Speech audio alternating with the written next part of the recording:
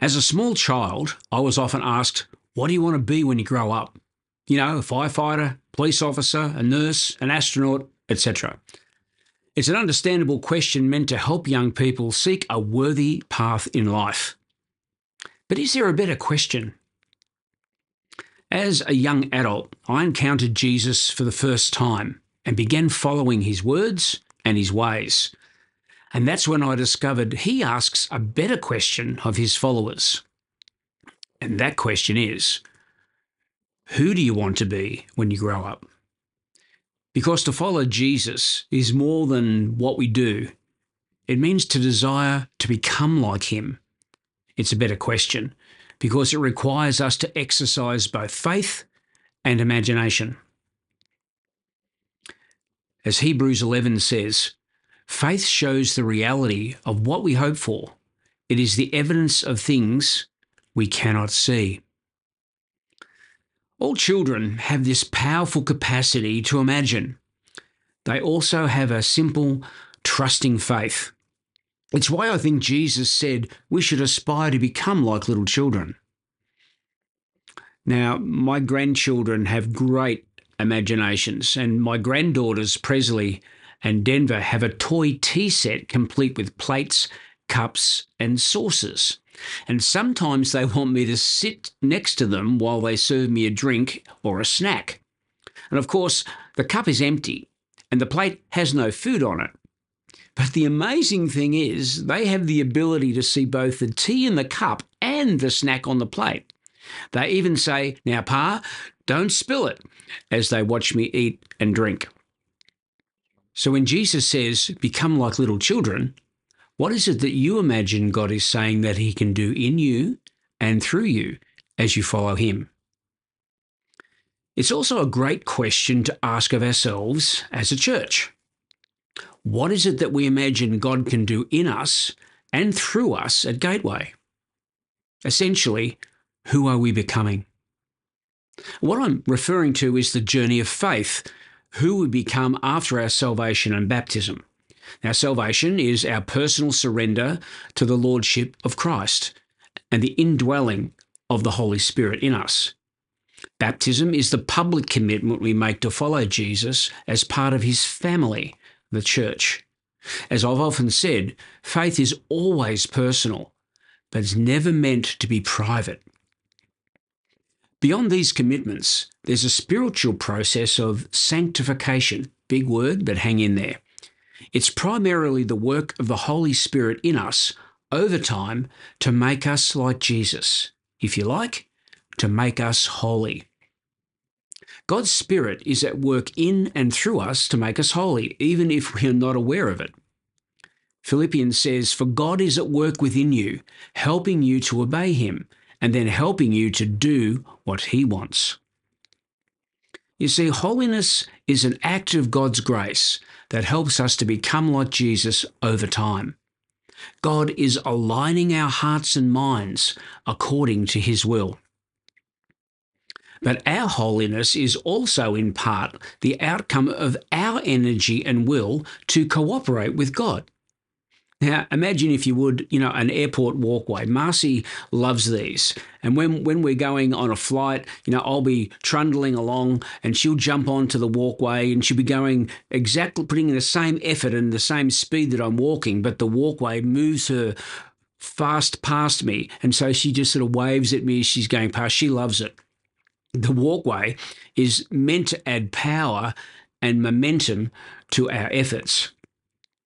So, using that analogy, attaining to holiness as a Christian is the result of both the work of God in us and the subsequent efforts we make to be like him during our time here on earth. Peter says, "He who called you is holy, so be holy in all your conduct, since it is written, 'You shall be holy, for I am holy.'" Holiness is being like Jesus in thought, word, and deed, though we never arrive at perfect holiness this side of eternity.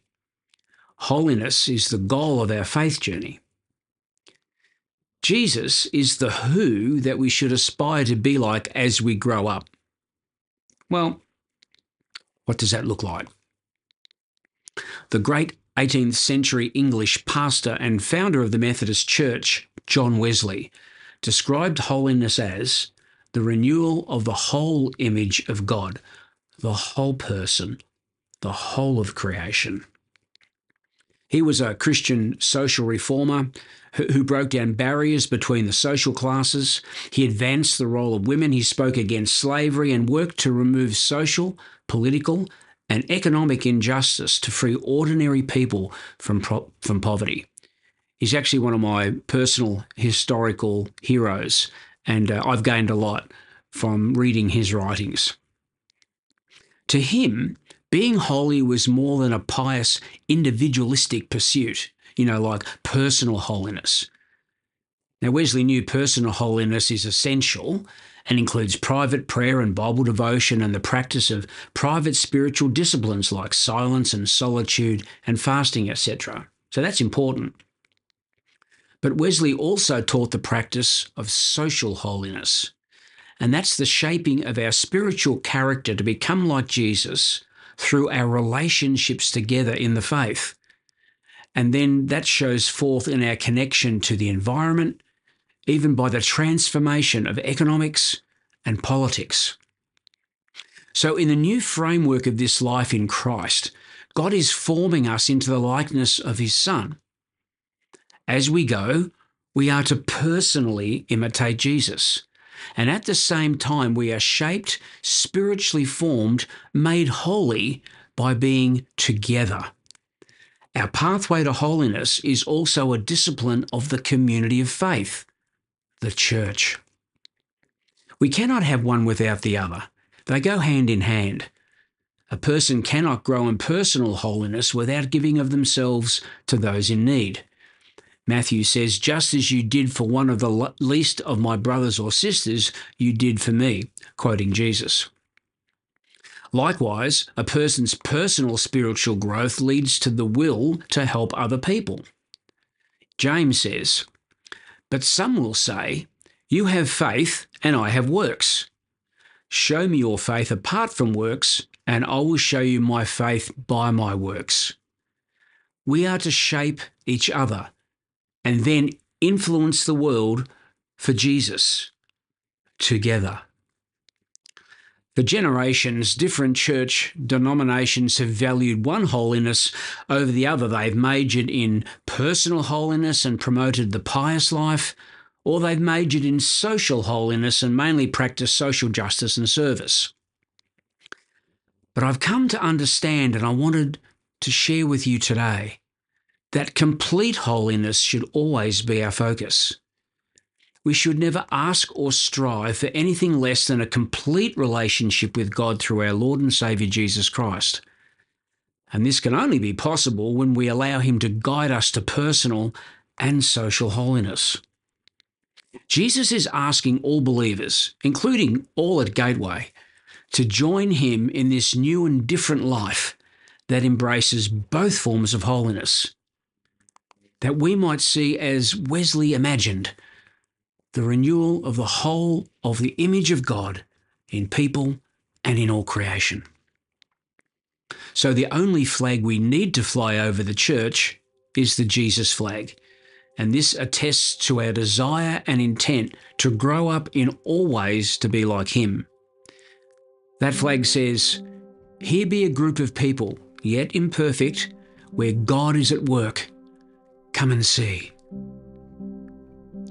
Christian scholar J.I. Packer says, "The holiest Christians are not those just concerned about holiness as such, but those whose minds and hearts and goals and purposes and love and hope are most fully focused on Lord Jesus Christ and his work."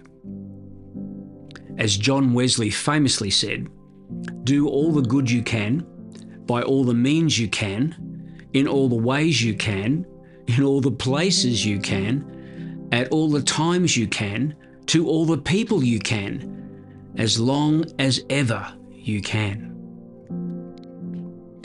Jesus tells us what holiness looks like in Matthew 22.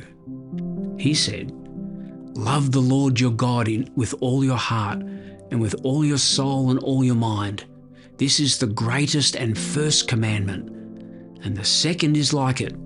You shall love your neighbour as yourself. Holiness, living a life dedicated to God, does not simply mean living for yourself or even just living for others. It means living your life for God in everything we do. The Apostle Paul said to the church at Ephesus, God's people will be equipped to do better work for Him, building up the church, the body of Christ, to a position of strength and maturity, until finally we all believe alike about our salvation and about our Saviour, God's Son, and all become full-grown in the Lord. Yes, to the point of being filled full with Christ, holy like Him. So what could that look like? It could look like a church where fun and encouragement is highly valued, deeply embedded, and flows freely to all. A church where people worship with such passion that lives are transformed and multitudes are drawn to God's presence. A church where everyone is welcomed, a place of inclusiveness so people of every age, race, gender, and sexuality find a place of service in God's family. A church where children are loved and valued and raised in the knowledge of God, who has a plan and a purpose for them. A church where young people are accepted and empowered to follow Jesus in an atmosphere of friendship and faith. A church where giving and generosity overflows to bring hope and practical help to the lives of the poorest people and children living in developing nations like Papua New Guinea. A church where compassion and concern provide for the needs of the homeless of our city. In short, holiness looks like a church that takes hold of the real life Jesus gives and has a passionate concern for our world.